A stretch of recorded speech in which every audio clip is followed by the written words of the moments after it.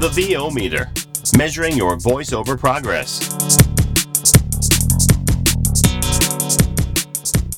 Hi, everybody, and welcome to episode 28 of the VO Meter, measuring your voiceover progress. We're doing things a little bit differently today because we had on our guest, Armin Hierstetter from Bodalgo, and he gave us so much information that it actually went almost an hour in and of itself.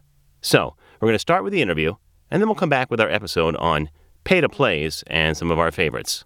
Before we do that, I want to thank our sponsor, voiceactorwebsites.com, and to tell you a little bit more about it, here's a word from fellow talent and VOBS host, Dan Leonard.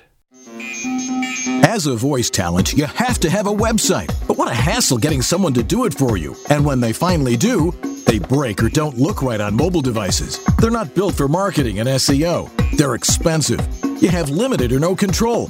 And it takes forever to get one built and go live. So what's the best way to get you online in no time? Go to voiceactorwebsites.com. Like our name implies, voiceactorwebsites.com just does websites for voice actors. We believe in creating fast, mobile-friendly, responsive, highly functional designs that are easy to read and easy to use. You have full control. No need to hire someone every time you want to make a change. And our upfront pricing means you know exactly what your costs are ahead of time. You can get your voiceover website going for as little as $700. So if you want your voice actor website without the hassle of complexity and dealing with too many options, go to voiceactorwebsites.com, where your VO website shouldn't be a pain in the you-know-what.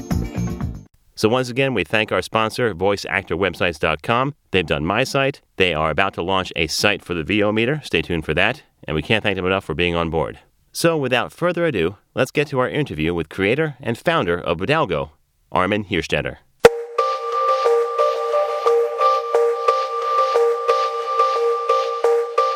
Hi, everyone. We are here in Bodalgo Call right now with the creator of Bodalgo Call. That's right. We are talking with none other than Armin Hierstetter, the owner and creator of Bodalgo. He is also a voice actor and producer himself and a recent recipient of the One Voice Arts Award for the best online voice job site. So we are very, very happy to have with us Armin Hierstetter. How are you doing, Armin? Hi, Jean. I'm doing really fine. Thanks for having me. Very nice introduction. And may I add, I even got the other award as well for the best voiceover services website service, which is actually Bodalgo Call. Wonderful. That's amazing. And I should have mentioned this before, but everyone in the VO industry knows Armin as a true and metaphorical rock star. I mean, he's just, the amount of work that you do for the VO industry on an international level is incredible. So we are very grateful to have you today. Thank you so much. I really appreciate it. Well, the awards are well-deserved. We have become de facto shills for the company. We mention it in pretty much every episode. And our fans know that we use Bodalgo Call for all of our interview segments, which we have with guests. So we're really grateful and just so happy to have you here again. Welcome. Yeah, and probably I have to excuse because I see you, the podcast listeners will not see that, but I can see in Bodalgo Call that you're wearing headphones, you're sitting in your nice, in front of your nice microphone, and I'm just sitting in front of my laptop. So if my audio quality sucks a little bit, I apologies. I will do better next time. Oh, no. Well, we would love to have you back, but audio quality is not a requisite for this interview. So I'm sure you'll make up for it with wonderful information. I hope I do. Exactly. So, Armin, as we talked about, everyone knows you as the rock star who created Bodalgo and Bodalgo Call. But how did you get started in the voiceover world in general? What did you do before Bodalgo? Okay. So before I did Bodalgo, I was working in publishing for almost 2 decades.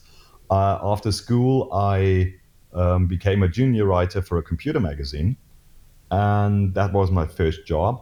And after I think nearly 2 years, no, 2.5, 3 years, I applied for a job with Penthouse magazine, like the men's magazine, because I heard from a friend of mine that they were looking for a senior writer, and I was in the computer industry. Everything changes so fast, so there's always something new going on, and I really like that with writing for the computer magazine. But if you have written for computer magazines for 3 years in a row, well, yeah, everything changes, but it's always computers.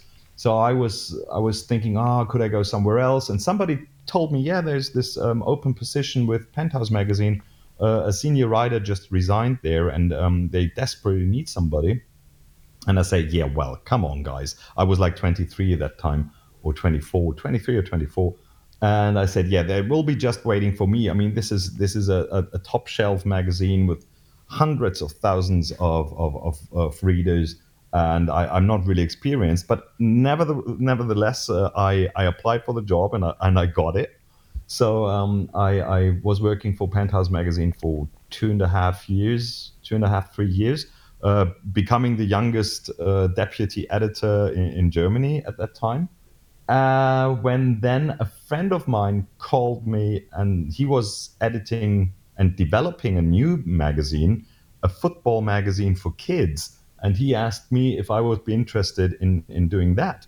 And although I'm a football fan, I support Bayern Munich, the German team you might know, Hmm. and football was not really the topic I dreamt of, but it was a weekly magazine. And coming from a monthly magazine to a weekly magazine, that meant like this is like the Premier League of magazines.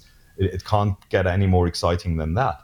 With all the pressure of deadlines, and you have to have the magazine out every week, and it's really everything is working on tight deadlines. So I thought that would be really cool. So I did that. Then I did another teen magazine called Sugar in Germany, and I worked for the company quite a long time. But then in 2008, like at the top of the financial crisis, I was the publishing director of FHM magazine, which is also a man's magazine.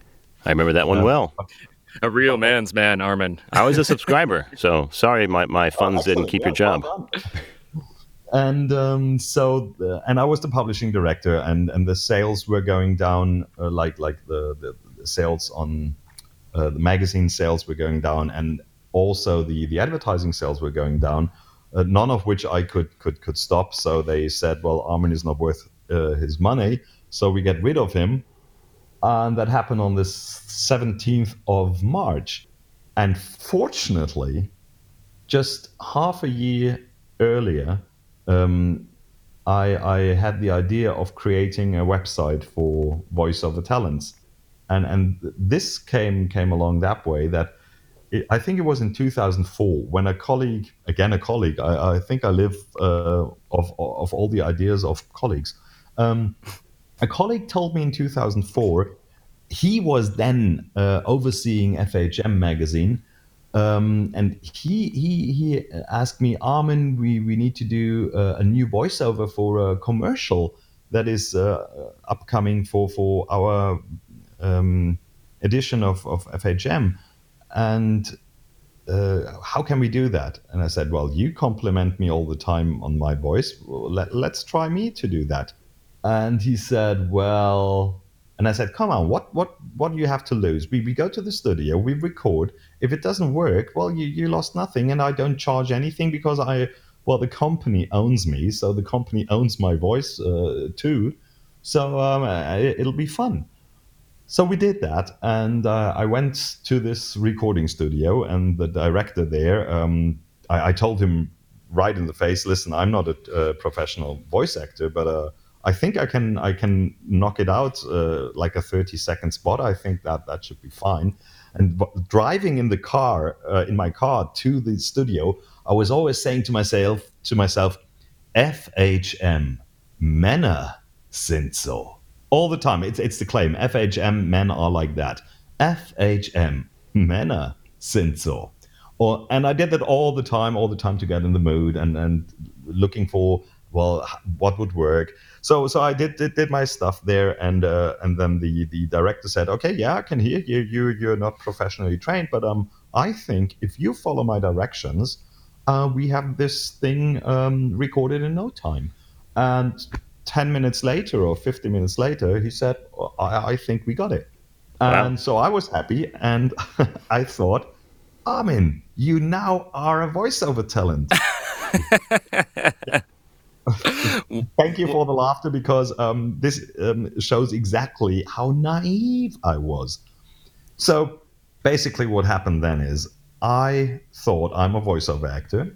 So I grabbed a CD with my only demo I had, this commercial, and I wrote to all the German voiceover agencies I could find. And now guess what happened? And lots of rejection. No, I heard nothing. They didn't even bother to reject me. They just kept silent. And I was like, oh, okay, that didn't work really, did it?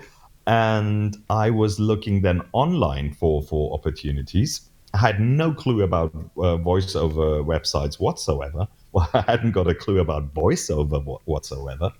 So, but I found a website that offered the possibility to sign up with them, to pay money, and they would then send jobs to you. But all those websites have been targeted to the English-speaking market, basically.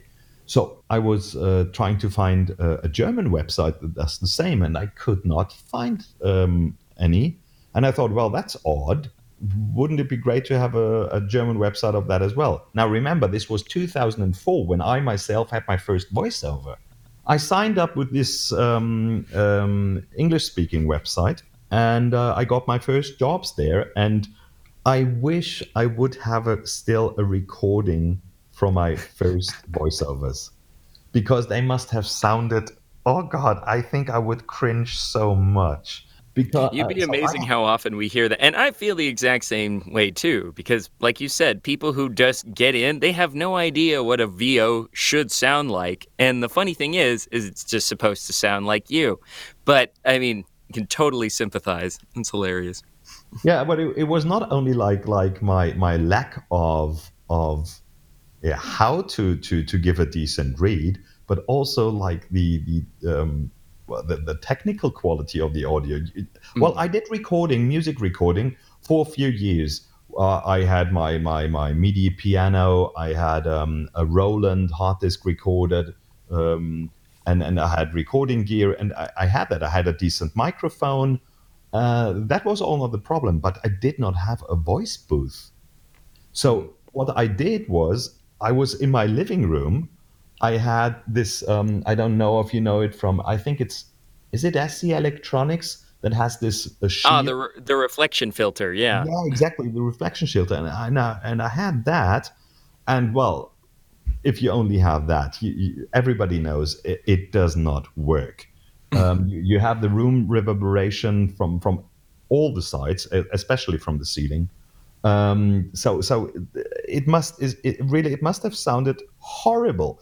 Still, the sound magicians at Metro AV Online, a New York recording studio, they booked regularly with me because they did trillions of e-learnings, and they did it multi-language, so they always needed a German version as well. And I worked together with them, I think, at least for 5-6 years, at least, probably longer. And so this is where I started doing voiceover myself. Of course, then I got professional training with a teacher that is working at the theater and educating actors. So I learned a lot from her. But still, all the time, I had this spark in my head. No, not this spark. This thing in my head that says, "But Armin, why isn't there a German version of the website that you get the jobs from?" Because there were not many German jobs, only just a few. And so I was thinking about that for 3-4 years, until there came the time. And I don't know if you know that, but in Munich, Germany, there is the beer fest, the Oktoberfest. Yes, we've heard of it. It's the biggest festival of its kind worldwide, and with all the beer tents and the Umftata music and so on, and lots of Gemütlichkeit, as we call it. So I was sitting there with some friends. I had probably a few masses of beer. A mass is like 1 liter of beer in a big mug. And I had a few masters of beer. And I was thinking, and this idea came back again in my head, like, nobody's doing that. I mean, if nobody's doing it, you probably have to do it yourself. So, half hammered, I walked home, started up my computer, and coded the very, very first lines of Bodalgo. I hadn't coded for 20 years at that time, but there was or there still is, a programming language. Probably 80% of all the websites out there are coded in. It's called PHP. And this language is very similar to a language I already knew, which is called C. So for all the computer aficionados out there. And I wanted to find out, Armin, do you still have what it needs to code this website? Mm-hmm. And I soon found out that, yes, okay, I think from programming, there shouldn't be too many problems. If I had known what would come after, I probably would have thrown in the towel long time ago, because if you also have to do server administration and all of that stuff that I had no clue about whatsoever, and it can be very, very frustrating, and it was very frustrating. But nevertheless, after 3 months, it was really fast. There was a website functional. Let's not talk about the looks anymore, because it looked horrible compared to modern standards, but it worked. And then I had a website, and then I realized, okay, yeah, I mean, you have a website now, but you can't approach clients to post jobs, because there ain't no talents with your website, so you need to find talents. So what I then did is, like, I looked up the biggest association of talents in Germany, wrote the president of them an email and said, listen, I created this website, and my plan would be, if you would promote it with your 250 talents you have, in like German talents, and they are all vetted talents, I would be willing to give them a premium membership for 6 months for free, to have a critical mass of talents on board that would allow me to promote the whole service to clients. And surprisingly, the guy, although he was developing a similar website, himself, at least he had a programmer that should have programmed the website for him. He never fulfilled his job. He said, I like what you do, and let's give it a shot. And after 1 week, I had 70 voiceover talents. And I said, okay, now let's promote it to clients. And this is how it all started. Because in the beginning, the website was only in German. Because at first I regretted that I didn't think it through completely right from the beginning, because the website was coded that way that all of the copy you could read on the website was hard coded into the website. So when I decided, like, okay, I need to make this, at least for the English market, I had to reprogram the whole website again with English copy in it. And it was a complete and utter nightmare. And but I think it was in mid 2008 or end of 2008, when I had the English version of the website ready. And then I could also approach English-speaking talents. And, then, of course, with English-speaking talents, everybody who was able to read English could then join, provided they would be professional talents. So I had an international base then of talents, attracting more clients too. First off, let me just say that I love the sort of beginner's mindset that you have. I mean, you mentioned before, if I knew what I was getting into, I probably wouldn't have done it. But for better or worse, your own naivete kind of gave you the confidence to pursue it. And as Paul was talking about earlier, we've already talked about some of the differences, like that really personal touch that you offer, that really hands-on approach with Bodalgo. But I'd love to hear from your perspective how Bodalgo is different from other online casting sites. Well, there are a few things that I think differentiate Bodalgo from the others. Well, the first one, you just said it for yourself. It's a very personal, direct, hands-on approach. Every mail I get, it's me that answers the mail. Luckily, it's not too many, because that would take too much time. I coded the website that way that, in theory, not many questions need to be asked because it's so insanely easy to use.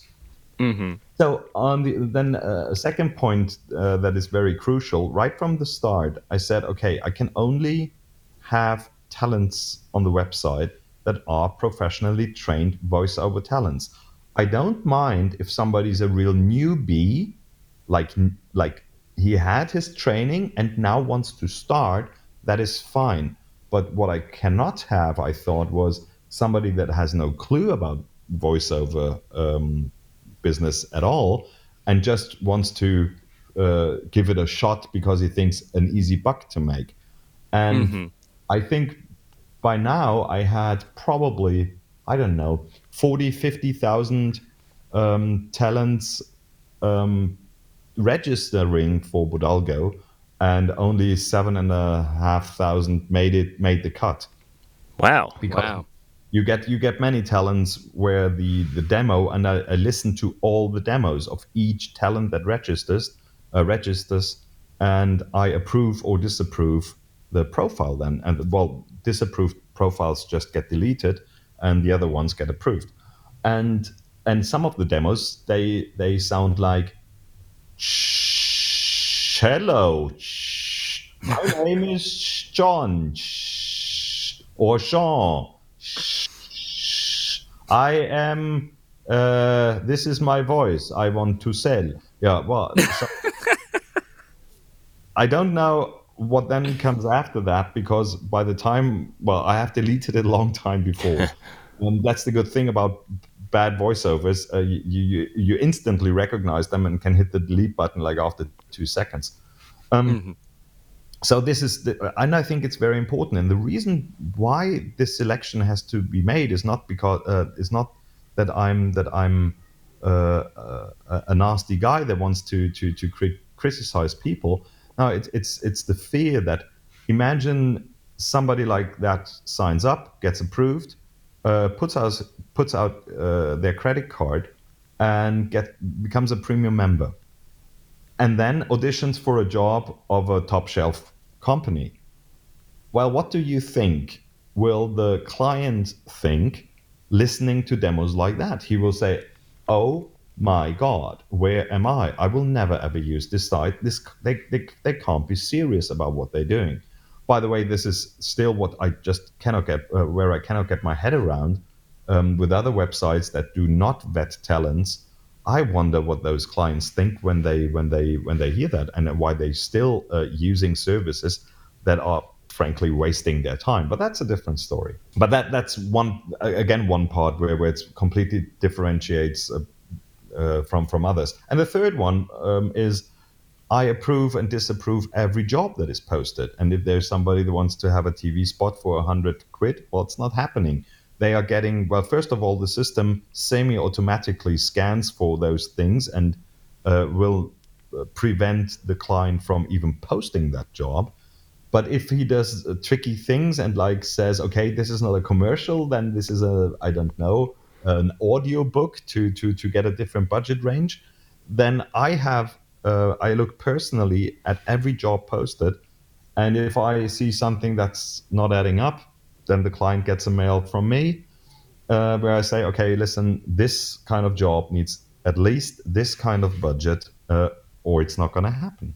That's Well, great. that's wonderful. Yeah, we really appreciate that kind of quality control on both ends, because some of the other, I mean, everyone is familiar with some of the controversies regarding some of the other online casting sites. People wonder if there is an actual vetting process, or if the business is more concerned by just making a profit through the volume of subscriptions they get through the talent versus matching quality talent with quality clients. So I can't tell you how much Paul and I and the VO community at large appreciate the mindset and the approach that you're taking with that. It's wonderful, Armin. Thank you. Thank you. Appreciate it. But well, okay, I do that on the one hand because I'm a firm believer that there needs to be a certain level of quality to provide a great job, to make a great product. On the other hand, I do that also because I'm a true believer that it can't possibly work otherwise, because the whole thing would implode. And I'm still gobsmacked when I listen to demos of people I see on other websites, where I say, well, probably you're not a premium member because you would alienate the clients big time, and it would badly reflect on the website that you have registered with. So I'm really not sure what's going on there. But well, maybe if well, some websites, they invest so much money, thanks to Morgan Stanley, to promote their services, that they have so many clients that they simply don't care, and and well, you just have to browse those websites and the talents there, and listen to their demos, and some are really like, yeah, you want to have the earth below your feet opened and swallow you.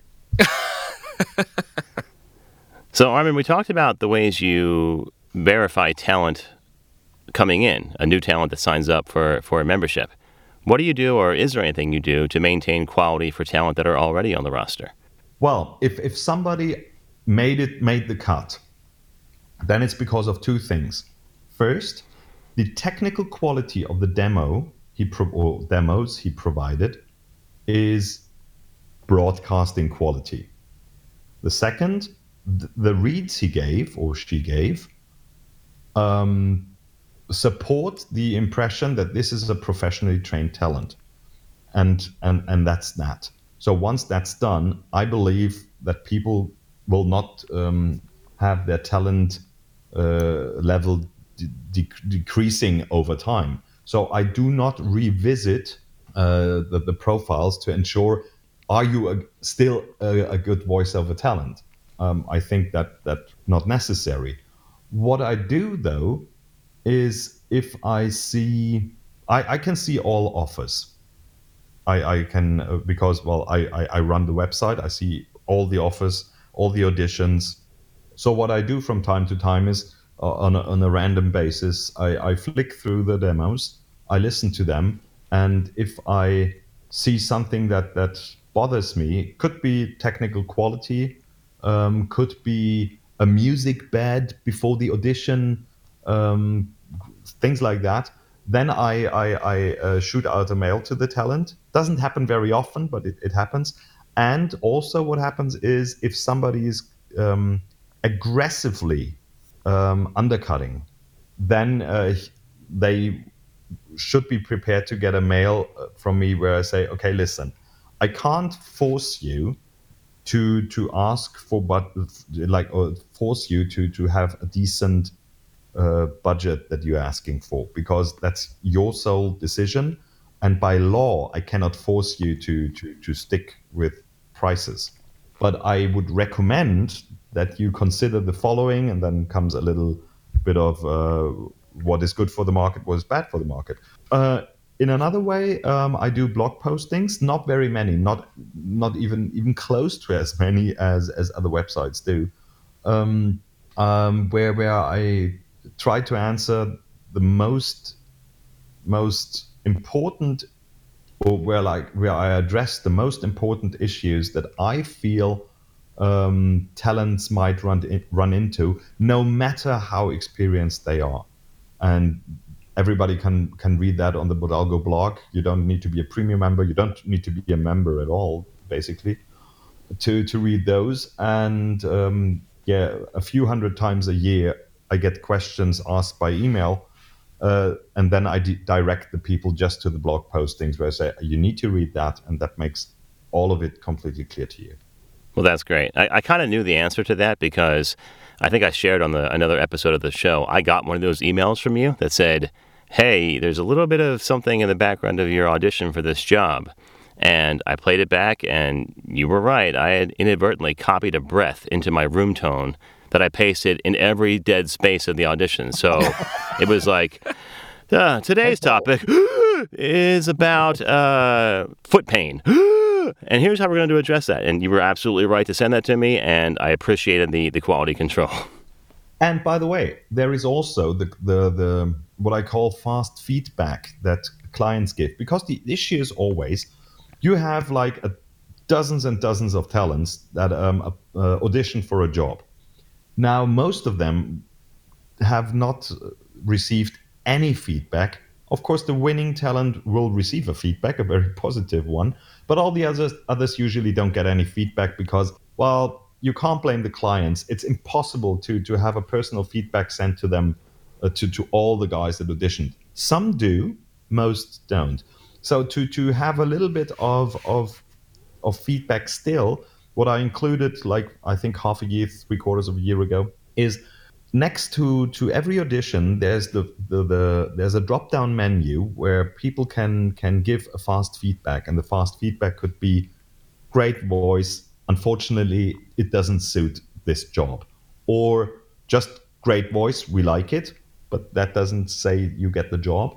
But it could also say, I can hear room ambience, too much EQ, bad miking, things like that. So and when people get, like, for example, if you get some, like, over the quarter of, I don't know, let's say a few months to half a year, and you receive feedback that always says room ambience, well, then you definitely know something is wrong with your recording setup, because otherwise you wouldn't get the feedback.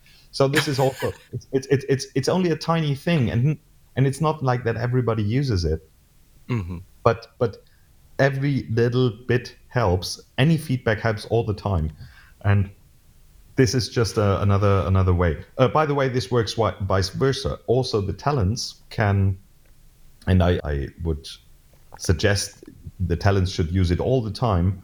They can give a fast feedback to the client as well. For example, if the script is badly translated, if the script is just plain bad, if the job is not described, the briefing is bad, and you can give that feedback as well. And if a client is constantly hammered with bad feedback, and it's anonymous, they don't know who gave the feedback, they just see 10 people said the description is weak. And so this, of course, will then get the client to a point where they say, okay, next time I put a job up with Bodalgo, I spend 30 seconds more and explain a bit more what kind of voice I'm looking for. And of course, jobs or many jobs that are really weak in their description, they get rejected by myself, where I say, okay, this 3-word briefing will not do the trick. You need to be more precise, and it's for your own good, because the more precise your briefing is, the more relevant the auditions will be, and the better the job will be that you have at the end of the day. So everybody wins, and for you it's only like 30 seconds more time, but it saves you a lot of time down the road. So these are like the major things where I try to constantly educate and improve the quality. And it's really a long road, and it's a long, hard fight. But time is playing for me. As long as there is Bodalgo out there, it will educate the people. I love that. And going back to what you said, all these little things for like to receive and give feedback between clients and talent. And it just goes back to your idea of quality control and trying to create quality voiceovers for quality clients. And it's amazing. You just don't see that anywhere else. Yeah, I would not be angry at all if other websites would like take this idea on board in there, because if everybody does that, that would help the whole industry so much. It's like, for example, David Rosenthal. I have the and you're with GVAA too, Jean, aren't you? Yes. I'm their social media manager and membership liaison. I head up their membership program.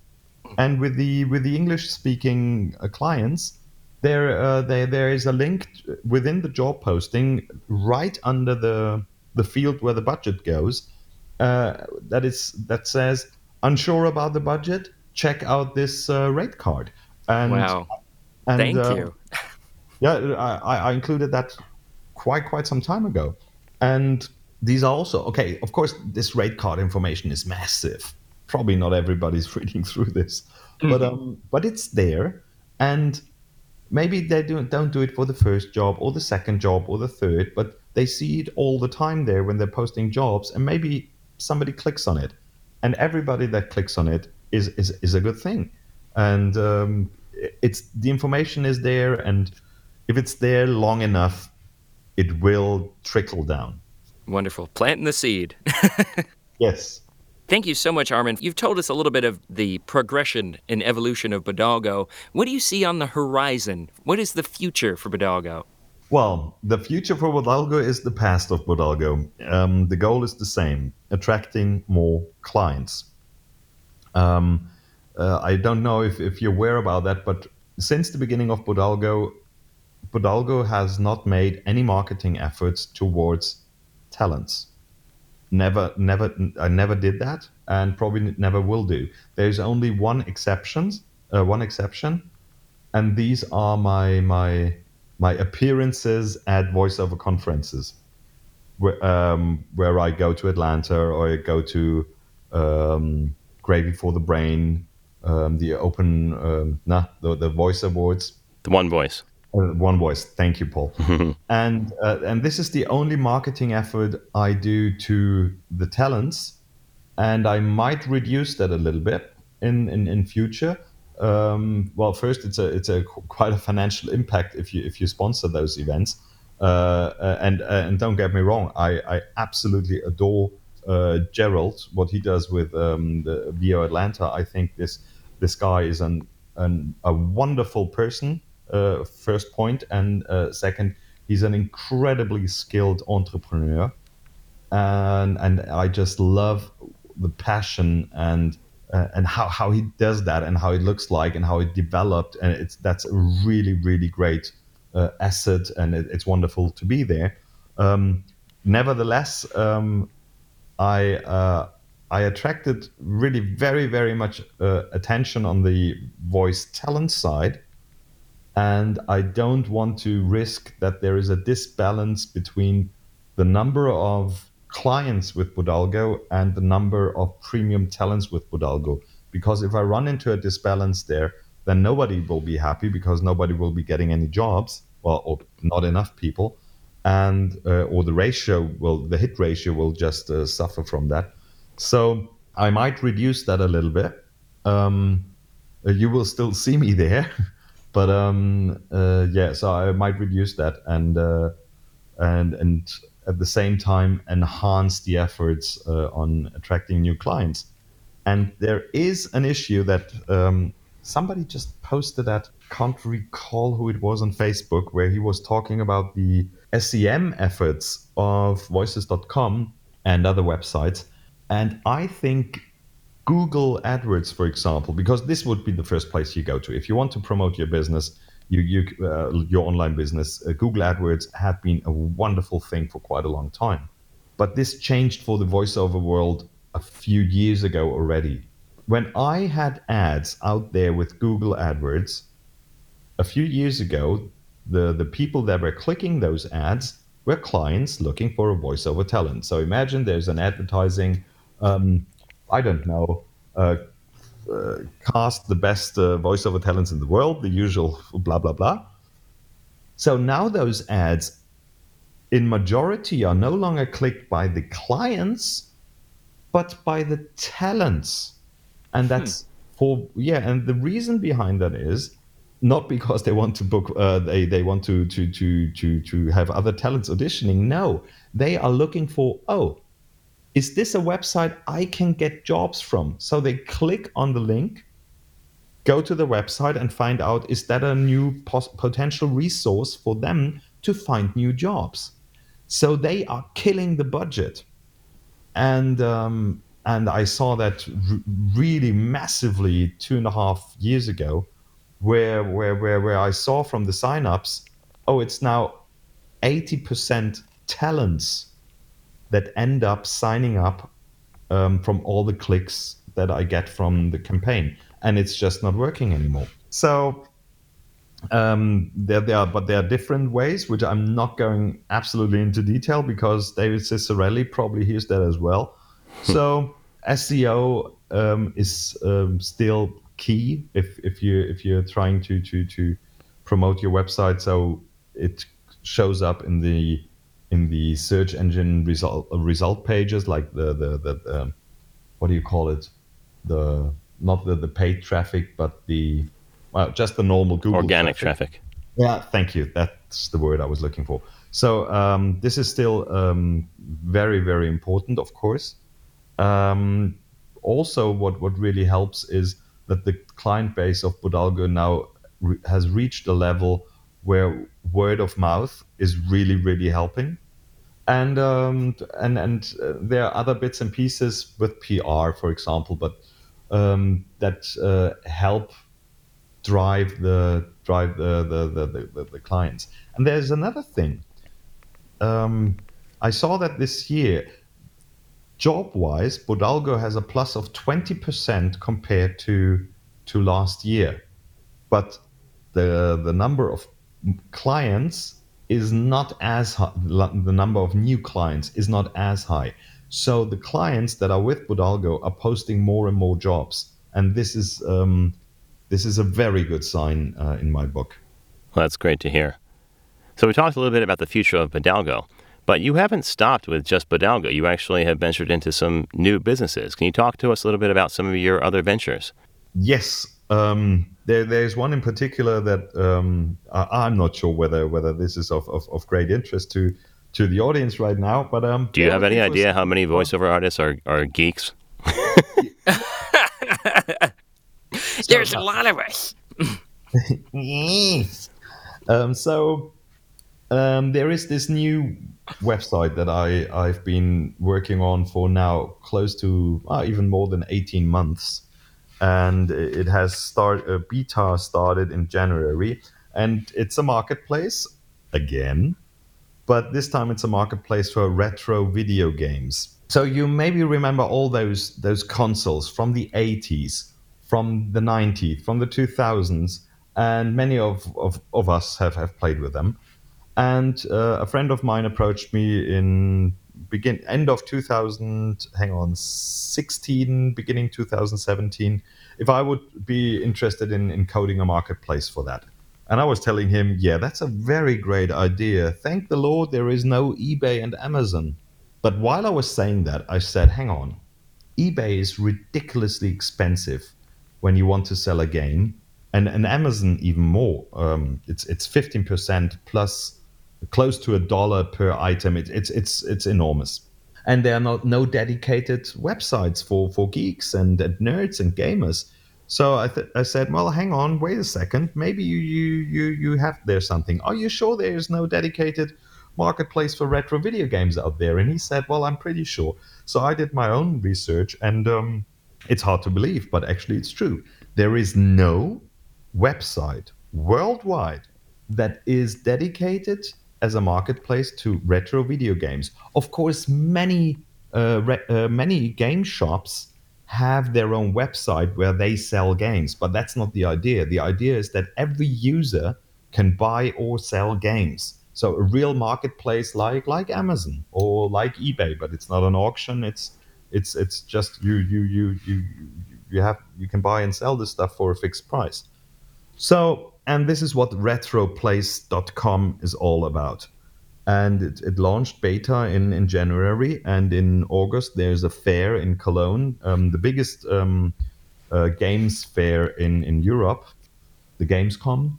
And this is where officially introduced the marketplace bit of the website. On the website, you can already manage your collection. There's a database with 110,000 games, which makes it incredibly easy to say, okay, I have this game, I have this game, I have this game, I have this game, I have this console, I have this console. And the nerds and geeks like to manage their collection in one nice place. And this is what RetroPlace already does, and does it in a wonderful way, incredibly easy. The collection never looked greater than on that website. But the core of the website will be the marketplace, and that will launch officially in August. And then it will get really interesting, because the marketplace is, of course, where the business model lies. So we take a 7% commission on every game sold there, which is a third or a quarter what Amazon takes, and it's kind of half what eBay takes. So it's really, really, really cheap. And well, let's see. So far, we have 1,000 users on the website. Almost did no promotion at all. this will change. And guys, I want to have your take on that. When the because that could be interesting. When the website really starts, like officially the marketplace and all, and if I see, okay, the marketplace works fine, there are no big bugs. I was wondering, would it be absolutely like fishy if I dropped a mail to a selected number of talents of Bodalgo and said, listen, you guys know me. There is something I want to tell you about, and would you help me promote it if you're interested in the topic? Would you think that's completely no-go? I think if you weren't you, maybe. But given the goodwill you've built up with your user base, I don't see a problem. Like I said, I've already signed up just on word of mouth about it. I'm pretty sure you signed up because I saw your profile. I did. No, I think it's a great idea. And like just like with Bodalgo, the fact that it's like you really feel like it's a partnership when you work with you, Armin. I love how you try to get everyone involved, no matter how they're affiliated with your website. So yeah, I don't see why not. Yeah. I still have like think about it, because it can go down really bad with some people, understandably, and I don't want to offend the people. But as I see Bodalgo as a family business, and it's so personal, so I feel I'm connected with everybody on Bodalgo so personally. One final question, and it's kind of taking a different slant, because you've already outed yourself as a bit of a geek and a gearhead. So I know you've got some pretty impressive studio equipment, and Paul and I are unabashed gear snobs or sluts or whatever. We're not snobs, we just like gear. So we'd love to hear what your studio setup is, so maybe you could give our listeners some ideas on how they can improve their own sound. Okay. Let's start with the hardware, and I mean the non-technical hardware. I have in my room, which it's a pretty old building where the flat is in. It's from the beginning of the 20th century, so it's a very high ceiling. So I had to have a room within a room. I built myself a vocal booth. Do you call it vocal booth anyway? Yep. Oh yeah, a vocal booth, isolation booth, whatever works for you. So I did that with with walls that I built myself, and I can only tell you that I think I'm a firm believer. There is a foam made out of melanin. It's called Basotec. It's made by, I think, the company Bayer. It's a chemical company, but you can buy it.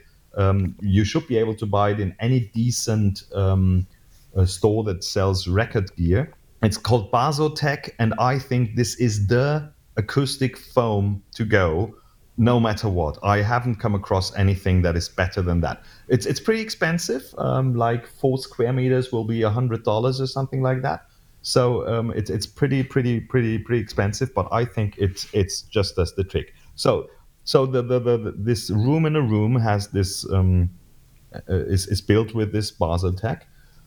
Inside the vocal booth, there is a Neumann U87, which is a great microphone, no question. I just think it doesn't suit my voice. So it would be a good idea, reminder to myself, next time before you buy a $2,500 microphone, try it first.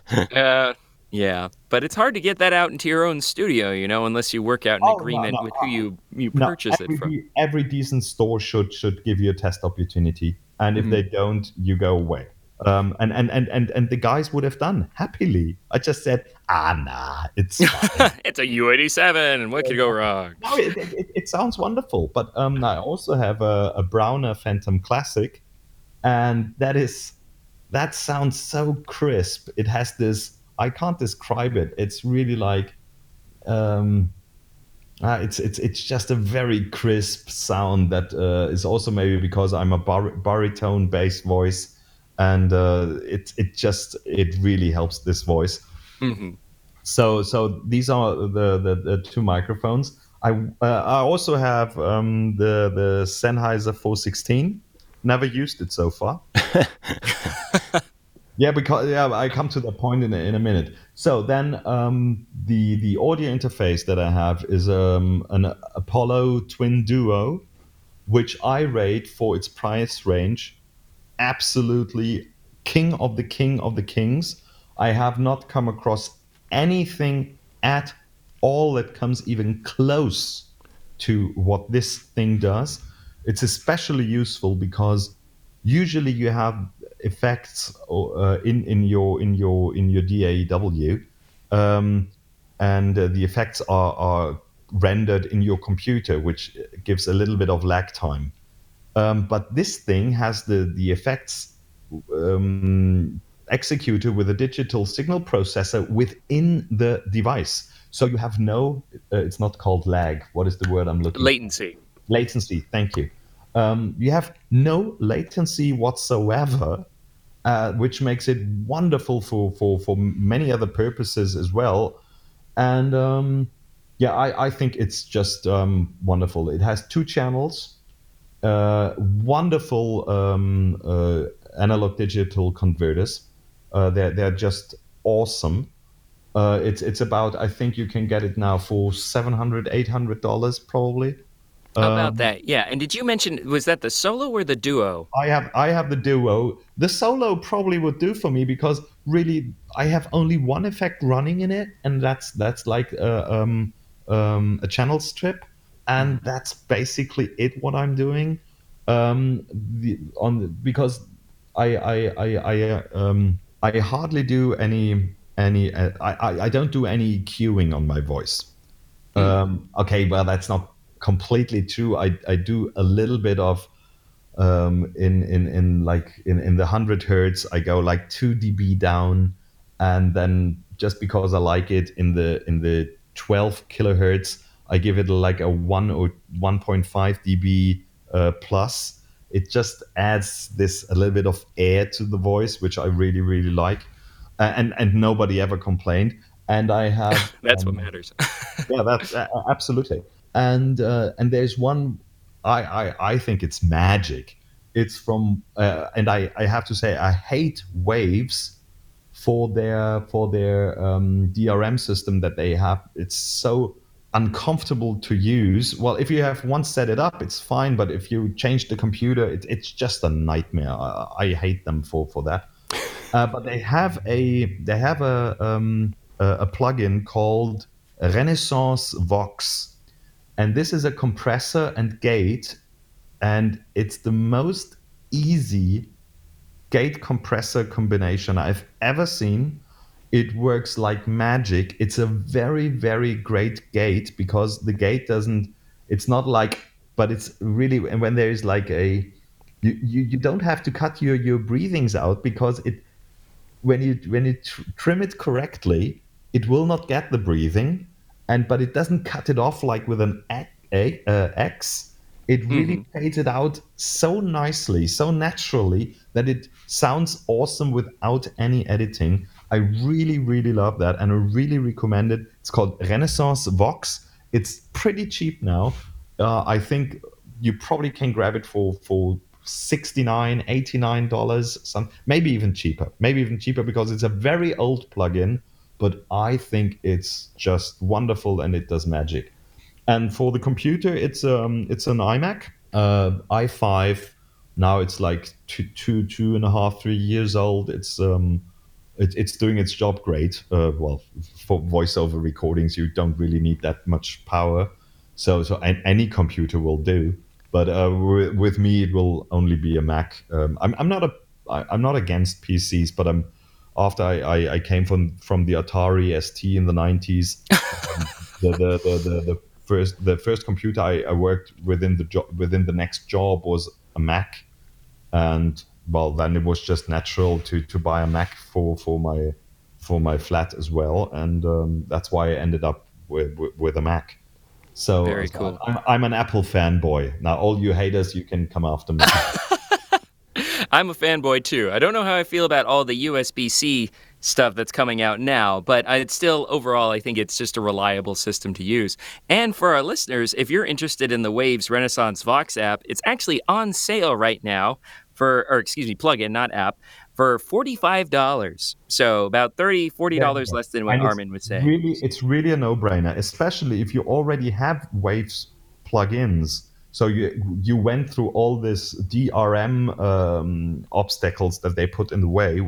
Maybe they improved by now, but if you already have a Waves plugin, well, yeah, spend those 49. If you are not happy with the gate, and the gate thing really is a thing, because even if you have a great, really extraordinarily well set up audio chain, you still have, even with the best microphones in the world, you have at like minus 70, minus 65, depending on your microphone, maybe even minus 80.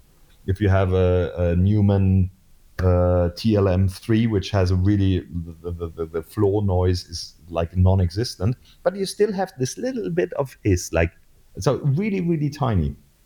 So, and I am a noise Nazi, so to speak. I don't want to hear, I want to hear any hiss, and this thing is really, it's so fantastic, killing that. It's so, I have not come across anything that is like that, and definitely not that easy to use.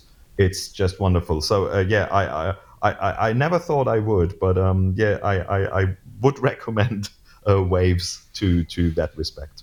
Very cool. So once again, that's the Waves Renaissance Vox plugin with a gate and compressor in it. I tend not to play with plugins that much, but for $45, I might give it a shot. So Waves, if you don't use it, they also have a popular debreather plugin as well as a nice de-esser, and they're well known for having pretty affordable plugins compared to some of the other competition that's out there. And of course, if you have your UA Apollo, it'll play very nicely with that. Well, Armin, you mentioned the word Renaissance, and that's the perfect way to wrap up, because you are really a Renaissance man in every sense of the word. You went from publishing to coding. You obviously know your way around the studio. You're an audio engineer, a voice talent, and now a retro gamer marketplace entrepreneur. So we're so happy to have your talents shared with us here on the VO Meter. We can't thank you enough for being with us. Thanks again. Absolutely. Thank you so much, Armin. Paul, Jean, thank you so much for giving me the chance to chat with you. It's really highly appreciated. Thanks for having me.